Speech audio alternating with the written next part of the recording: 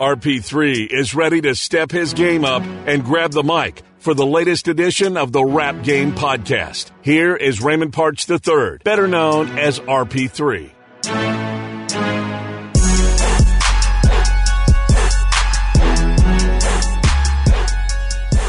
For some of us, sports journalism becomes a passion later in life, something that we kind of come to unexpectedly. That was the case for yours truly, as I didn't ever think about becoming a longtime sports journalist, yet 20-plus years later, here I am. For others, they grow up around it, and they become immensely successful in their own right, and they become known as one of the best beat reporter columnists in all of the industry. And that's what our next guest is. He has covered it all, high schools, college, pros.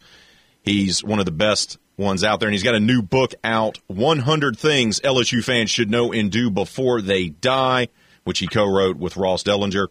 It's our good friend, the one and only Ron Higgins. Ron, good day to you, sir. How you doing? I'm great. How are you doing? I'm doing great, man. So we'll dive into the genesis of the book and how it came to be and everything like that. But the main thing is I know the book is going to be coming out this week. So how does it feel to have a book out there going on the bookshelves and being available to purchase and to be a published author? That's always exciting. This is my fifth or sixth book, but I think that probably this is the most well-timed, coming off a national championship year, and people loving LSU football like they've never loved it before, and available on different platforms. Which for as you progress through the years, there's more platforms you can put your book on, and it's easier to buy. And so this is probably one that will probably sell the best out of the ones I've had, and there've been various things from the early days of Memphis's NBA basketball team to a biography I wrote on the richest cotton merchant in the world who lives in Memphis. Had a guide on for A&M and Missouri fans about the SEC when they came in. So I really like this one. I'm glad I got a chance to write with Ross. This is the first time I've written with I've written with somebody who wasn't even born when I started the business. So it's good. Well, let's start there, brother. When, for those who don't know, when did you start in the business? Well, I started actually, I had my first article in a newspaper without my name on it when I was about 8 years old. My dad Ace Higgins was sports information director at LSU. In the summer, he'd work at the Morning Advocate and work on their high school preseason section, which, it's a massive thing they put every August, and they would call people in to help work. And I'd go up there with him, so I learned how to look over his shoulder and learn how to see how he constructed stories, look over his shoulders of other sports writers. So that happened this summer. So I was 8 years old, and the sports editor one night, Bud Montez, said, listen, they're bringing some American Legion baseball scores and information in. Do you think you can write me about 6 or 7 paragraphs? I said, yeah. So I did. You were 8, Ron, 8. Yeah. So that's how it started. Yeah. So, I type with 2 fingers and a thumb to shift, which I still do. So do I, bud. So do I. Yeah. And then I think I was like 13 or 14 when I went out and covered a game for the byline. For the Advocate, Ted Castillo, their prep editor, asked me if I could cover a game, and I said, yeah. He goes, we get a byline. I said, well, yeah. He goes, do you think your mother can drive you there and pick you up? Because I didn't have a driver's license. I said, yeah.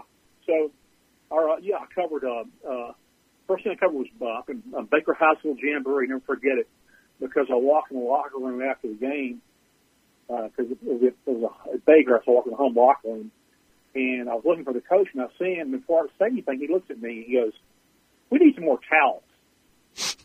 And I said, what do you say? He goes, we need some more towels. I said, and I'm kind of stuck. He goes, you're my manager, aren't you? I said, no. He goes, well, who are you? I said, I'm Ron Higgins of the Morning App. I said, I'm covering the game. You're a sports writer. I said, yeah. He goes, no, you're not. I said, yeah, I'm a sports writer. He said, well, then ask me a question then. I said, okay. You know, in the first half of this game, y'all ran the ball really well. You were kind of dominating. The second half, you came out and threw. And it kind of changed, kind of hurt momentum, but we just trying to work on that because you had a lead or what? He goes, you are a sports writer. I said, I told you I was. So that was my first introduction to, I guess, covering stuff and going out and doing it. For years I covered high school. It's an invaluable tool for any journalist, sports writer who wants to, learn how to write on deadline and write under the worst conditions possible. When you cover high schools, a lot of times they don't have game programs. You have to get to the game early and ask the manager of each team if they have a roster that you can copy it. Because back then you didn't have phones, you could take pictures of it. You copy the roster, and then you keep your own stats. And then you have to find somewhere to, file a story from. This is before they had, computers, and so you would write your story, get to the paper, write your story, or write it and then dictate it in over the phone. And I think it's a lot of kids today miss out on that who are journalists because they don't ever, they can get a job without doing that. There's so many .coms now that they're hiring people so cheap that they hire kids out of journalism school who never had to do that with no experience. And a lot of times when the pressure gets tough, they don't really know how to handle it because they've never had to be in those situations before. It's like watching somebody work at McDonald's, and when the electricity goes out, all of a sudden they have to make change. It's like you watch them, and you can see like it's like the wheels are turning, but they just okay. That cost 85 cents. I gave you $1, so you give me 15 cents back. I mean, honest to God, you see kids today. I'm not saying they're stupid. I'm just saying that they're not used to. They've always had technology to help them, and so yeah, I thought covering high school for years was invaluable. It really was. So by the time I got to college, and I went to a junior college in Texas for 2 years and played basketball and came back to LSU and walked on, made down to the final cut on their 1970, I think 78 team that went to I know that because I played Magic Johnson in the semifinals. I would have been on that team. They kept another guy over me, and the guy was good. I agree with that choice. I didn't agree with some people to have their team. But by the time I got to LSU, I decided that I was going to major in broadcast journalism because that would give me a venue to do either one. Because I was pretty comfortable with the way I wrote. I liked you kind of develop a style by reading other people and what you like to do. And I kind of felt I knew how I wanted to write, and so I went to broadcast journalism, got a degree in that. Ron, what was it like growing up around a major college program like you did with your dad in his role and just being exposed to all the great athletes and everything like that? It was awesome. I mean, really. I mean, when you're sitting there and you're watching Pete Maravich play every home game. You get to talk to him. I got to do stuff other kids didn't get to do. I'll give you an example. During football season, my dad's office was in Tiger Stadium, and he had a little back door out of his office that went directly into the stadium. You walk up. This was on the east side. Northeast, it was a northeast end zone, side, and his office was there, and you could walk out this back door, and in 20 steps you were on the field. And so every Sunday, my older brother and I, Johnny, we'd go there with my dad because what he would do, he would write the release for the next upcoming week on the next team they're playing, and then he would, basically run them off an old mimeograph copier.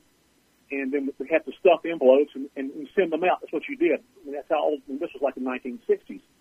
So I went up to we got the back door, and what we do for until he was finished, like the next 3 hours. First, we got there and we kicked field goals.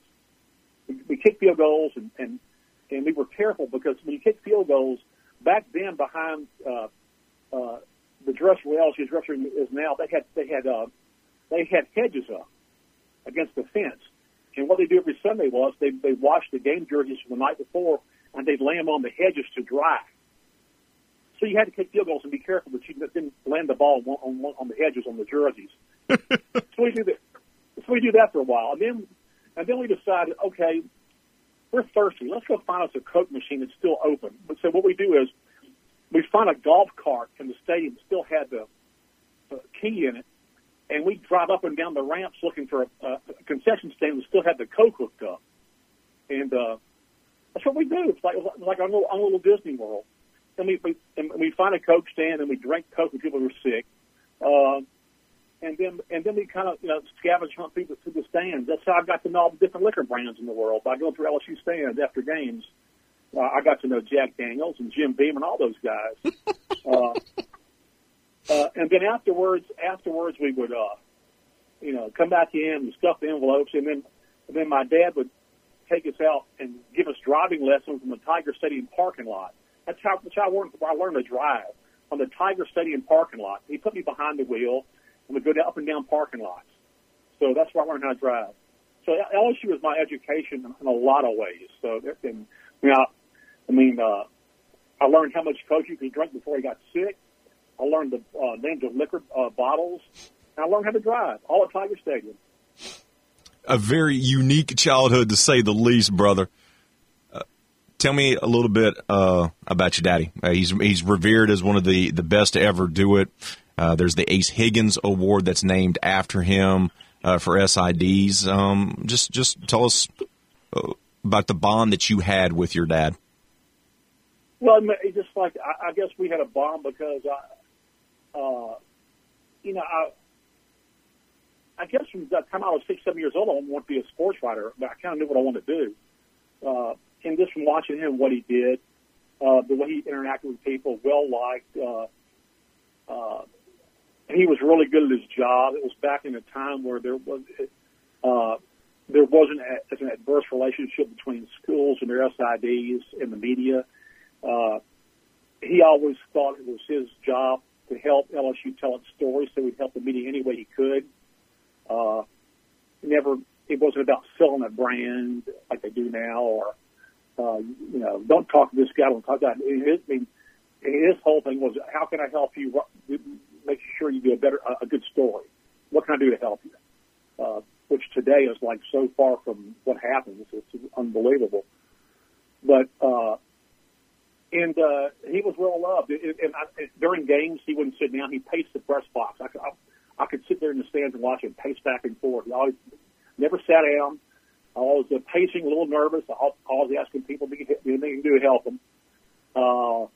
And of course, he had some funny moments. I guess, in fact, I'll just write something about this. I think it was back in the 50s, and he went on a basketball trip with the LSU basketball team, and the coach, Harry Radenhorst, got sick right before the game. They had nobody else to coach the team, so they stuck him on the bench as the head coach. And he told me, he goes, I retired 1-0. I said, so what did you make? What did you do during the game? What was your coaching style? He goes, basically, the players would tell me when they were tired and tell me to call a timeout, so I did. So that was the coaching deal. And he was also the public address announcer for LSU basketball games and for baseball games and for the track meets.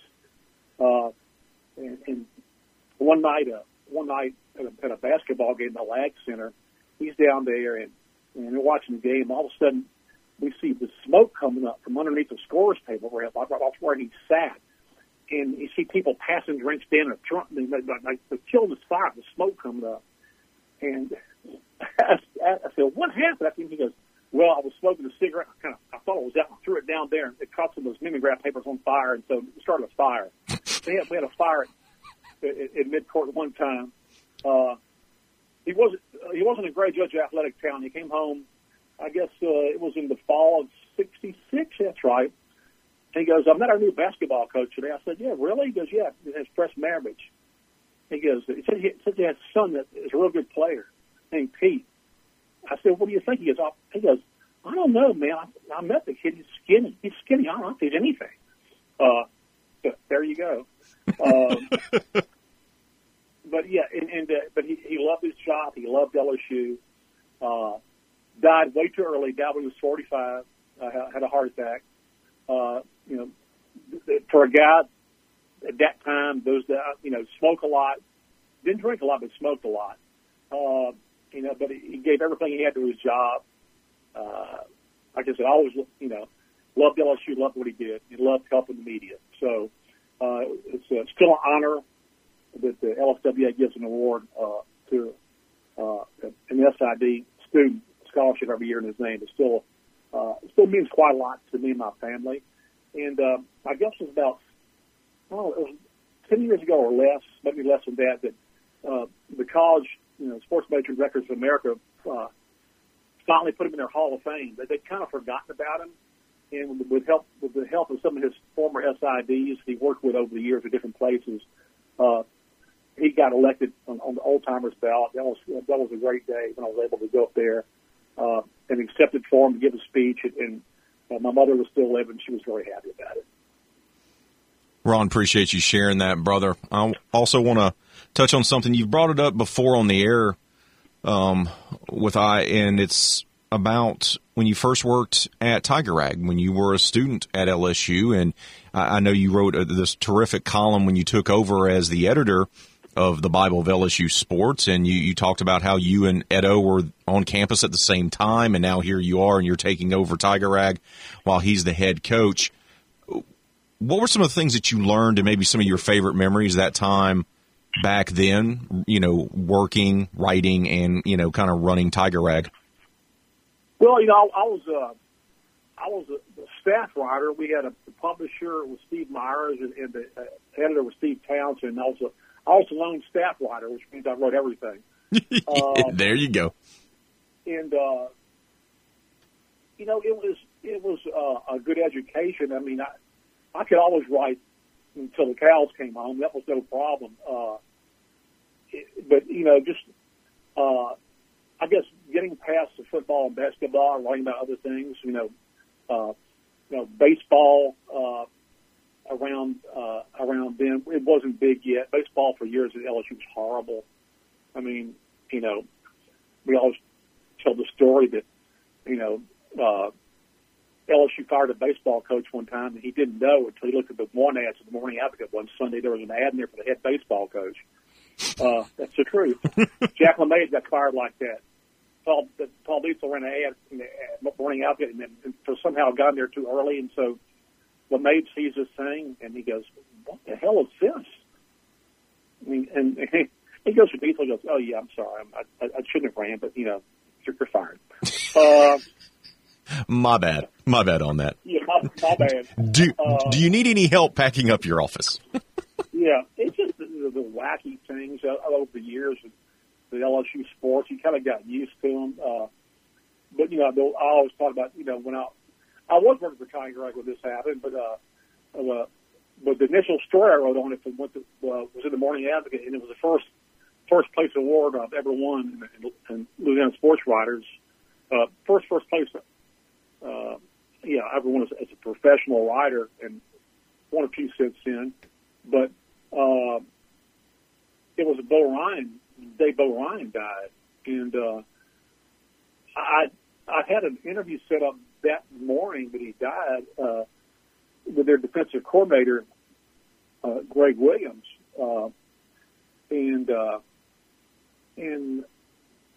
back then, I didn't listen to the radio. I watched TV, so I got up that morning and went over to the football office, and I walked in, and people were crying, and I'm like, "What's going on?" And they said, "Bo's plane went down last night." And then Atlantic, I said, "Went down?" I mean, he said, "Bo's plane went down the ocean." I said, "In the Gulf?" I go, "No, the Atlantic Ocean." I said, "What?" And of course, we found out that Bo's line was in Shreveport, recruiting with Greg Williams, Shreveport area, and then in the night, Greg put Bo on the plane because Greg's going to drive back to Baton Rouge. And the pilot, Louis Benscotter and Bo, apparently just had a loss of oxygen, and both of them kind of, passed out and died. And the plane flew off course and died in the Atlantic Ocean and died. And then both of them died. They're already dead. So when I walked in the football office, I didn't know what was happening, and I said, "I'm sorry, I was here to see Greg." He goes, "Well, he's here." I said, "Really?" He goes, "Yeah." They said he put Bo on the plane in Shreveport. Oh my goodness! So there was no other coach in there, so I walked in there, and he saw me. We talked before. I said, "Listen, I heard what happened." I said, "I could, if you want me to go and come back, I don't know. That's fine." He goes, No, come in. I guess he just wanted to talk. He just started talking about it, and I didn't have to hardly ask any questions. I wasn't. Once I found out that, you don't know how to handle that when you're like 22, 23 years old, that situation, right away. And so I just let him talk, and I went and wrote a story. He won first place. And the funny thing is, and not funny, but it's like when the Bo Ryan documentary came out, I guess it was several years ago, and I was in it. But I tracked down Greg Williams by phone. First time we talked since that day. He was retired, lived in Raleigh, North Carolina, where he came from with Bo at North Carolina State. But we talked, and just kind of, he was telling me some things I didn't know about that day that he remembered. But that was strange. That was like my biggest thing happened with Tiger Rag, my year there. And so I had a good year there, and it's like after basketball season in March, and the publisher, Steve Myers, calls me in and goes, "Listen, you've done a great job." I said, "Thanks." He goes, we're about to let you go." I said, "Why?" He goes, "Well, we've run out of money to pay you." I said, "Wow." He goes, overspent my promotional budget. I said, he goes, "I bought too many flippy flyers." I said, "Flippy flyers? What are those?" He goes, "Oh, this is a flippy flyer." He holds up, and there's this round piece of cloth shaped like a Frisbee with a Tiger Rag logo on it. He goes, "Yeah, these are flippy flyers. You throw them and they fly." I spent too much money on it, so I can't pay anymore. So that was great. So I go home to my wife and say, I got let go because of flippy flyers. And about a month later, I was lucky. The Shreveport Times hired me full time as a writer and columnist. I mean, to become a columnist almost right off was a pretty big deal. But they kind of respected my experience, and they knew me for years. And I worked there for about a year and a half. About 2 years, and then I switched to the afternoon paper, the Shreveport Journal, because I loved the way they covered stuff and what they were able to write. And I was with them probably about 8 or 9 months when the Advocate called me back, and the Advocate back then, maybe not so much now. It was owned by the Manships, and they were heavily invested in LSU, and so you really couldn't write anything negative about LSU. And it's funny when I was hired, one of the writers on the staff was named Joe Planis, and Joe Planis was the only guy on the staff who was willing to tell the truth about LSU. Of course, so they never really put Joe on LSU stuff. So when LSU, Joe would, if they played bad, Joe would say they played bad. In fact, Joe was so disliked by LSU that a guy who I worked for at LSU, I was student assistant, who I love, Paul Manasseh. Paul Manasseh disliked Joe Planis so much that he sent him a Christmas card with it was an empty envelope. That's how much Mr. Manasseh liked Joe Planis. So when I was hired by the Advocate, Joe Planis told me today, get there, he goes, "You won't last a year here." I said, "Okay." He goes, "I'll bet you $20." I said, "Okay." So I was working alongside John Adams, who's now in Knoxville, and he was a columnist, and I was a beat writer. And John left, I became a columnist. And I got called in by their editor before football season and said, and this is, the LSU was not having a good, I mean, they hadn't been good. And he says, "Now you can't write anything, try not to write anything negative about LSU. I said, but what they play bad? What they get? Well, just try to temper it. I said, but that's to me it's like against my whole ethics completely. And I said, so basically, I'll kind of lie. I said, well, just temper it. I said, well, I can't do that. He goes, well, if you don't want to do that, I'll just take off doing columns and I'll put you on doing high schools or whatever. I said, okay. So you know what? You do that, and I'll get a new job, and I'll be out here in 2 weeks. So I'll have a new job. He goes, okay. Well, then you're in high school. So it's fine. I'll be out here in 2 weeks. And so, best break I ever had, because before I was hired by the Commercial Appeal in Memphis, which was a regional paper. I mean, they covered everything. They had contacted me about a job, and I went back to them and interviewed them. They said, sure, we'd love to have you. And so, but instead of giving my 2 weeks notice, I gave 3 weeks notice, because at the end of that third week, it was exactly 1 year to the day I was hired. So you could win the bet. To win the bet. So my last day of work, I walked through the phone and said, Joe, my last day. I said, it's been 1 year. He looked at me, he goes, son of a, and he reaches in his pocket, hands me a $20 bill, and I exited the Advocate. But the best thing ever happened to me was working in Memphis. I worked most of my next 30 years there. I left there briefly for a year and a half to go work in Mobile, and that was fun. And my wife wanted to go back to Memphis, and Memphis rehired me. They never replaced me when I left. So when I walked back in, I turned my computer. There's like 2,000 emails on there. I looked at them and said, "You never turned this off?" There's like a year and a half worth of emails here. But Memphis was great. I got to cover. If I've been in Baton Rouge, I've been stuck covering LSU my entire life, and which for some people is not a bad thing. But I wanted a little bit more than that. And in Memphis, I was able to cover the entire SEC. I was able to cover more than, I think, like 25 or more Final Fours. I was able to cover Super Bowls. I was able to cover the NBA Finals, NBA All-Star Games. I was able to cover the NBA basketball team. I was able to cover 3 Olympics. 3 or 4 Olympics, all summer games. Seoul, Barcelona, Atlanta, and I think it was Australia. I got to do things that I wouldn't have gotten to do here, and it's the best thing that ever happened to me. And so, I thought I'd be in Memphis for the rest of my life until one day Jim Kleinpeter called me, who worked for the Times-Picayune, and said we were creating an LSU opening, a column to cover LSU. This was this was 2013. I think it was like 2013 or 12. And would you be interested? I said, yeah. I was stunned because I always wanted to work with the Times-Picayune because Pete Finney worked there, and Pete Finney to me was like the standard sports writers in Louisiana. And I always wanted to work with the same paper Pete Finney worked at. He'd retired, but he's doing a column once a week. And so I got hired there, and I remember the first column I wrote, it was on the front page of the sports page, and I was on the top of the fold. At the bottom was a Pete Finney column. And I'm like, I was happy, but I was sad at the same time. I'm like, no, you can't put Pete Finney below me. Pete Finney should be above me. He should be above the fold. I should be the one on the bottom. That's Pete Finney. I've been working with Times-Picayune until they ran out of money to pay me, which was in August 2018, right from the start of the season.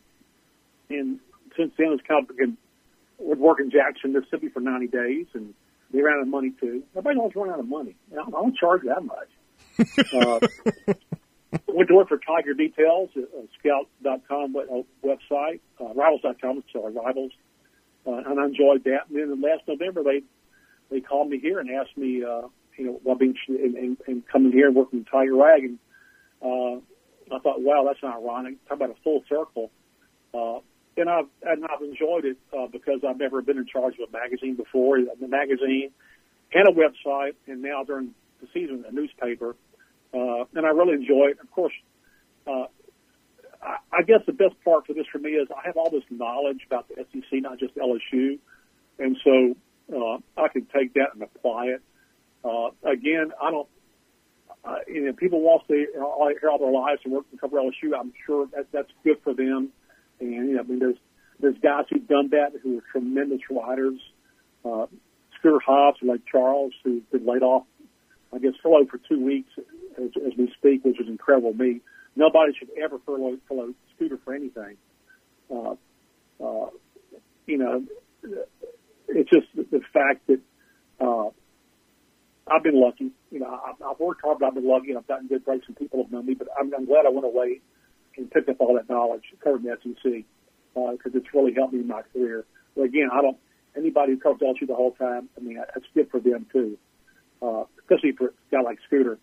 I've got to tell you the Scooter Hobbs story. This is a true Scooter Hobbs story. Everyone has a great Scooter Hobbs story, so I can't wait to hear yours. That's right. This is my okay. When I went to work at LSU Sports Information as a student assistant, Scooter had just left, so they gave me Scooter's desk. Okay, so my first day there, of course, Scooter didn't clean his desk out. I go my first day there. Okay. I'd open up the top drawer on the right side of the desk, and there is a wadded-up sports coat, wadded up in it, thrown in there. Open the second drawer, and there's a pair of tennis shoes with mud on them crusted together, like this one big shoe. I'm like, great. Open up the bottom drawer, there's a salad. A salad. It looks a salad? An old salad. That was Skimmer's desk. A wadded-up sports coat, muddy shoes crusted together, and a salad. And the legend of Scooter Hobbs at LSU in sports information is incredible.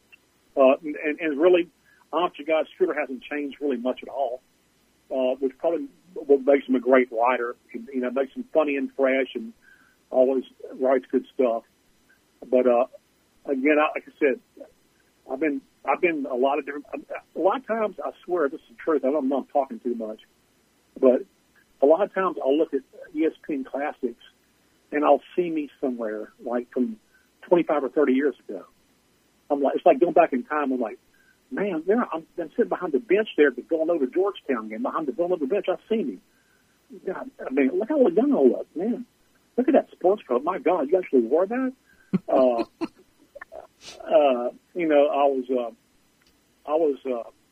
I was in the press building in Atlanta, downtown Atlanta, when the bomb went off outside the Olympics. When the bomb went off,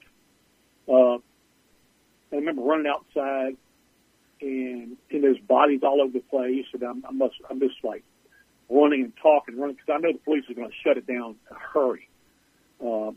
People shrapnel. I'm just talking to as many people as I can. Places, and so I'm running back toward the press building, which is on the fringe of Centennial Park, and I look up, and they've already closed to get back inside. So I said, I got to get back inside the building right somehow. So I go in this parking garage and I see this elevator. I'm like, I said, okay, I'm gonna get in it and ride up, see where I end up at. So I go up and I come out and I'm walking to this kitchen of this bar they have in the building.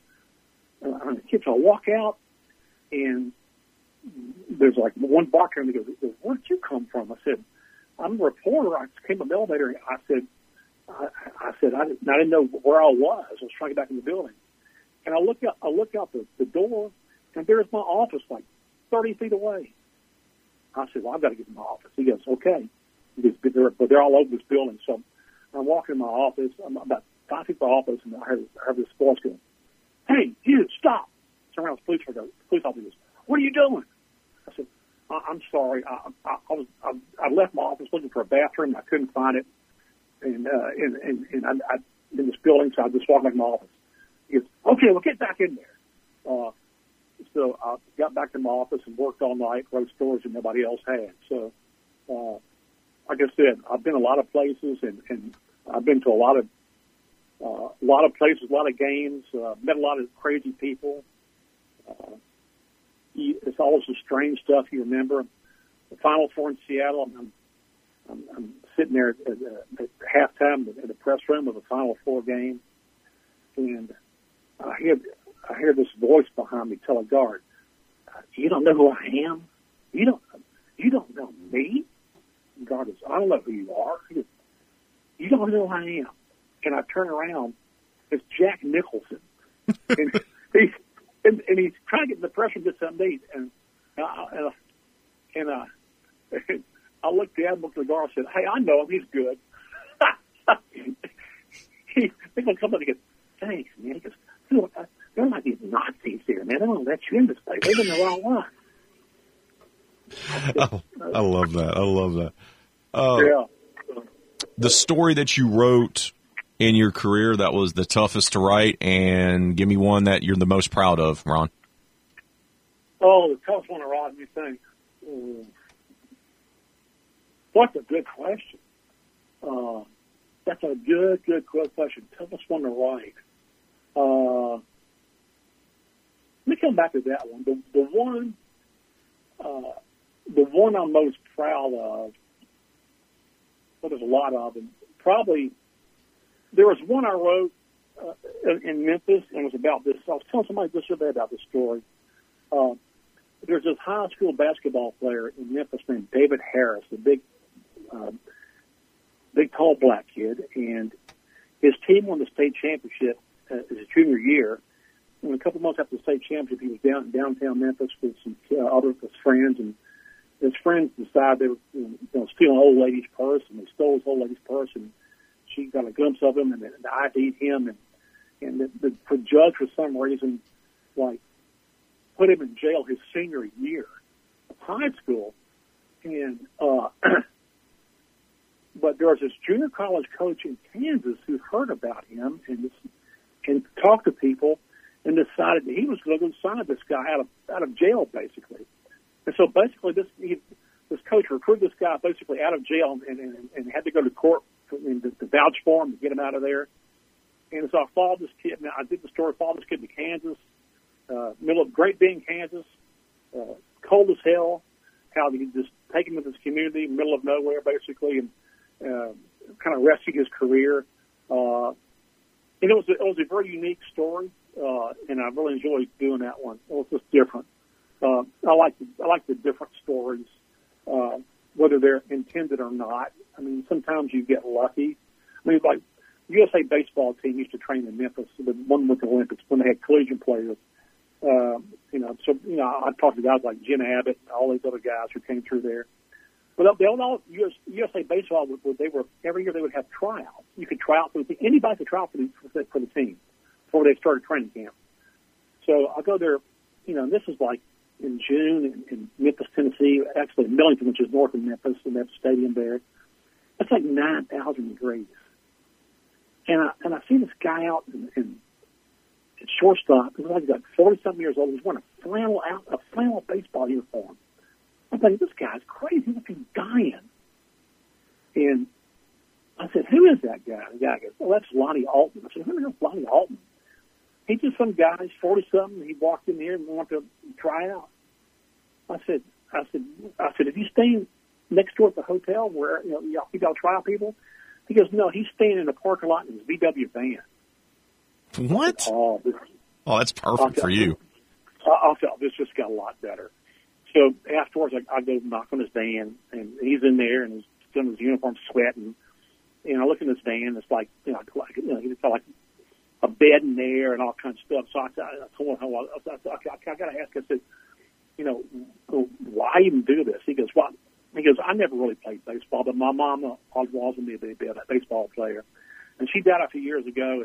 And he pointed at his dashboard. And he had a picture of her on his dashboard in a frame. He goes, "So I came here just to try out in her honor. I know I'm going to make it, but I just want to try out in her honor." It's like stuff like that. You feel like you're lucky when you run into something like that. There's another time where I covered Memphis and Louisville basketball in Louisville, and so Memphis flies commercial, and they have to connect in Atlanta on a Friday for Saturday game. When they get to Atlanta, they find out that Louisville played Florida State the night before in Tallahassee, and they're connected on the same flight to Louisville. And so you have Louisville and Memphis state players on the same flight. And so I thought, this is awesome. This could be the greatest advance of all time. So I went up down the plane and kind of wrote down what row, each guy was in the seat.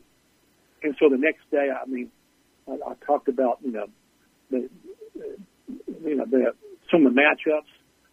Memphis point guard Andre Turner, row 7, seat B, against Louisville's Bradford Smith, row 9, seat B.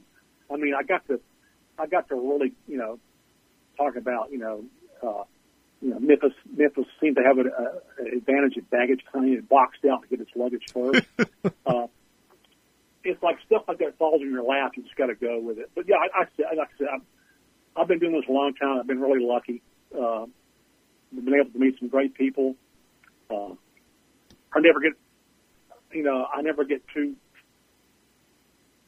My kids have learned this about me. They've done it too.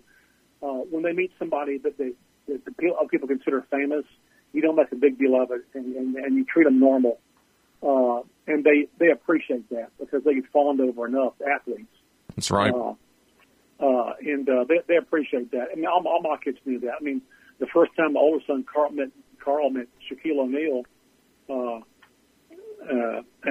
was probably like about 10, 11 years old.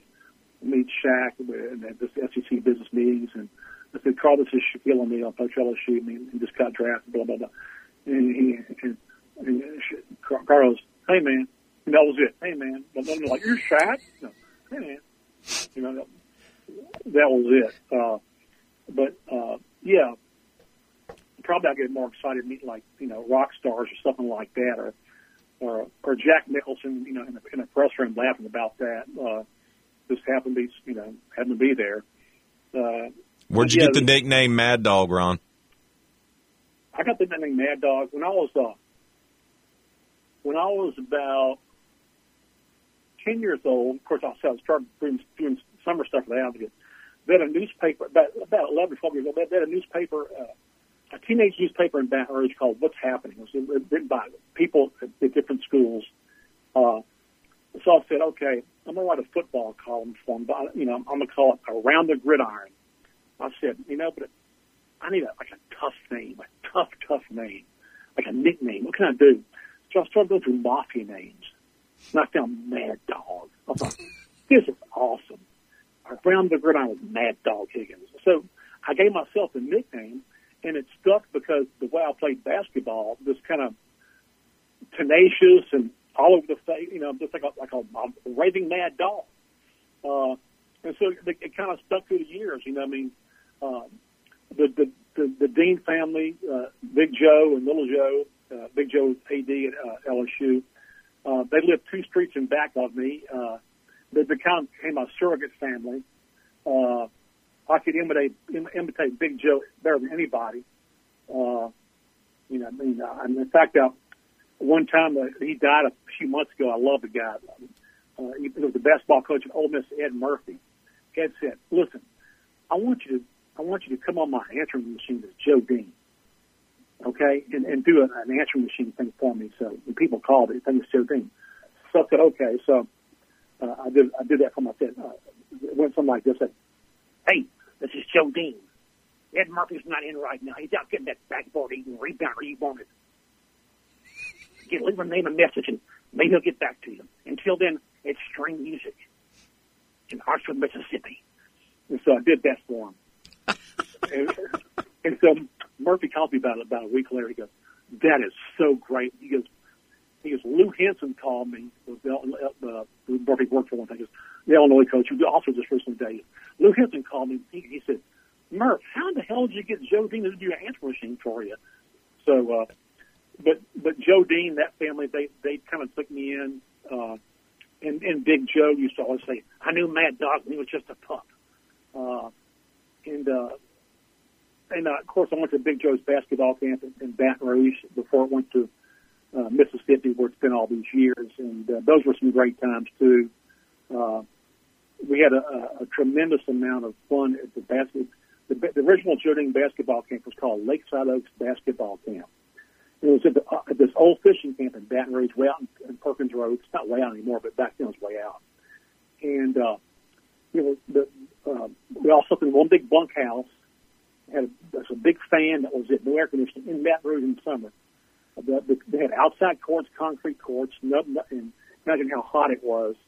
But we had some of the greatest times there. I mean, and some of the greatest laughs. We had people there. We had Wimp Sanderson was a counselor there one year, goes to Alabama. Apple Sanders, who was a leading rebounds in LSU history, he was there. You know, he played with Maravich's senior year. And Apple was this like 6'7", 240 guy, and so one day he's teaching us he's at the rebounding station. He's teaching us rebounding. He goes, "Okay, today we're going to learn how to offensive rebound, especially when somebody else has position on you." He goes, "Okay, Ron, come stand here. Stand here." I said, "Okay." He goes, "Now, this is what you do when you're behind somebody." He goes, "Okay, let me get behind you." He goes, "Okay, what you do is," he goes, "if you're behind somebody like Ron, you put your right foot on his foot," what he did. He goes, "and then you lean into his knee. Now, he's either going to tear knee ligaments or he's going to move. Okay, everybody working out. Let's go." Oh, I love that. I love that. One night, we never had a black camper there until my last couple of years. But my last couple, the first one we ever had was Calvin Nat. Calvin Nat played in Northeast Louisiana. Was an All-American from DeRidder, Louisiana, with the Northeast. Played in the pros for a long time. But Calvin, when he came to camp, was as big as he was when he was a pro. He was like 6'8" and like 235, and we never seen anything like Calvin. I mean, because we never seen anything that ripped. I asked Calvin one day, I said, "Calvin, I mean, how much do you work out?" He goes, "Oh, I just eat a lot, man. That's all I do." Oh, I love that. I just eat a lot. I mean, I eat a lot, Ron, and I don't look like what he did. And so the first night he's there, okay, now this is a late, like just past 1970, 71. This is a camp full of white guys who basically have contests to see if they can run up and jump and touch the rim, okay? "Hey, did you touch the rim?" "Yeah, I touched the rim." Awesome. First night we're there. I'm playing in the game with Calvin. I'll throw him a pass off the break. He goes up and just slams the crap out of the ball. Just wham! And play stopped on two courts. Like, did you see that? Did you see that? Did you see what he just did? And of course, Mr. Dean. "Calvin, come here, son. Calvin, come here. Calvin, son, love the stuff for Reno. Loved it. But Calvin, this is a teaching camp. So next time, lay the ball off the banking board."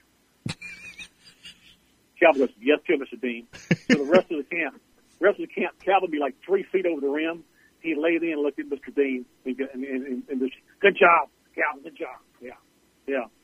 So we had a lot of good times at basketball camp. But again, I got to grow up at a time with a lot of good people around me. Even after my dad died, I said the Deans kind of really helped me and took me in and kind of mentored me, and I just kept playing basketball and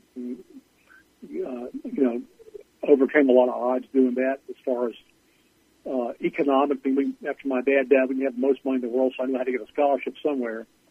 So I ended up getting one to Angelina College in Lufkin, Texas, and where I met a whole new cast of characters. I played my best year of basketball there, but then I hurt my knee and I played in the game and rehabbed it, but I had a bunch of scholarship offers that disappeared. That's the way it goes. But Angelina was great in itself because I had roommates and like a whole different cast of characters. And if I ever write a sports movie about basketball, this guy's going to be in it. His name was Gitas Crew. Gitas Crew from Deer Park, Texas, outside of Houston.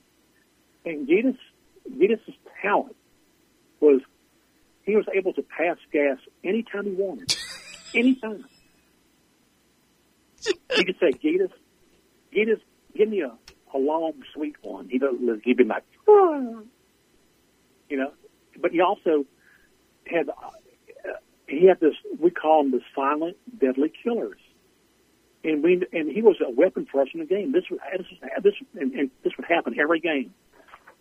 Guy gets fouled, go to the foul line. Okay, referee thought hands the guy the ball, and Gius would be lined up high on the foul line, right next to the guy.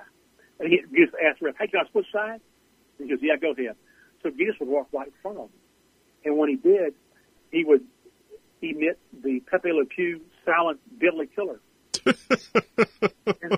and we watched the guy. We knew what happened. We watched the guy. He got to take a couple dribbles, and all of a sudden, this look of horror can come on his face, like, "Oh my God, what is that?" And the guy would always miss the free throw. He was just the gas factor would get to him. Also late in games, we were winning, and we kind of go to a four corners, when everybody kind of spreads out. Right. Jesus was our point guard. So what would happen is the guy would be hand checking him and be right in his face, right his head, almost right in his rear end. All of a sudden, we would see the guy just straighten up and just go straight up, like he just hit like a wave of gas and hit him in his face. We knew what happened. He just would hit him with the silent deadly killer. The guy would straighten up. He just would drive by him and throw it to one of us. We laid the ball in. Yeah, beat his crew. Wrapping up our conversation here on the Rap Game Podcast with the legend himself, Ron Higgins. All right, brother. You got your new book out with you and Ross Dellinger, 100 Things LSU Fans Should Know and Do Before They Die. Was there anything in the book that you and Ross wrote that you didn't already know? Was there something that you actually learned writing this book?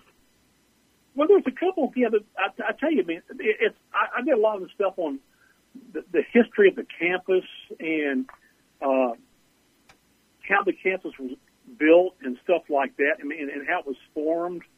And it was some of the stuff was fascinating to me. I had no idea.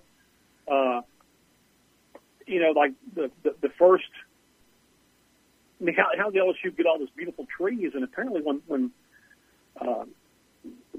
they had one guy but they hired him. He had no real plan as far as how to, where to plant trees. If he thought someplace needed a tree, he put a tree there. Just random.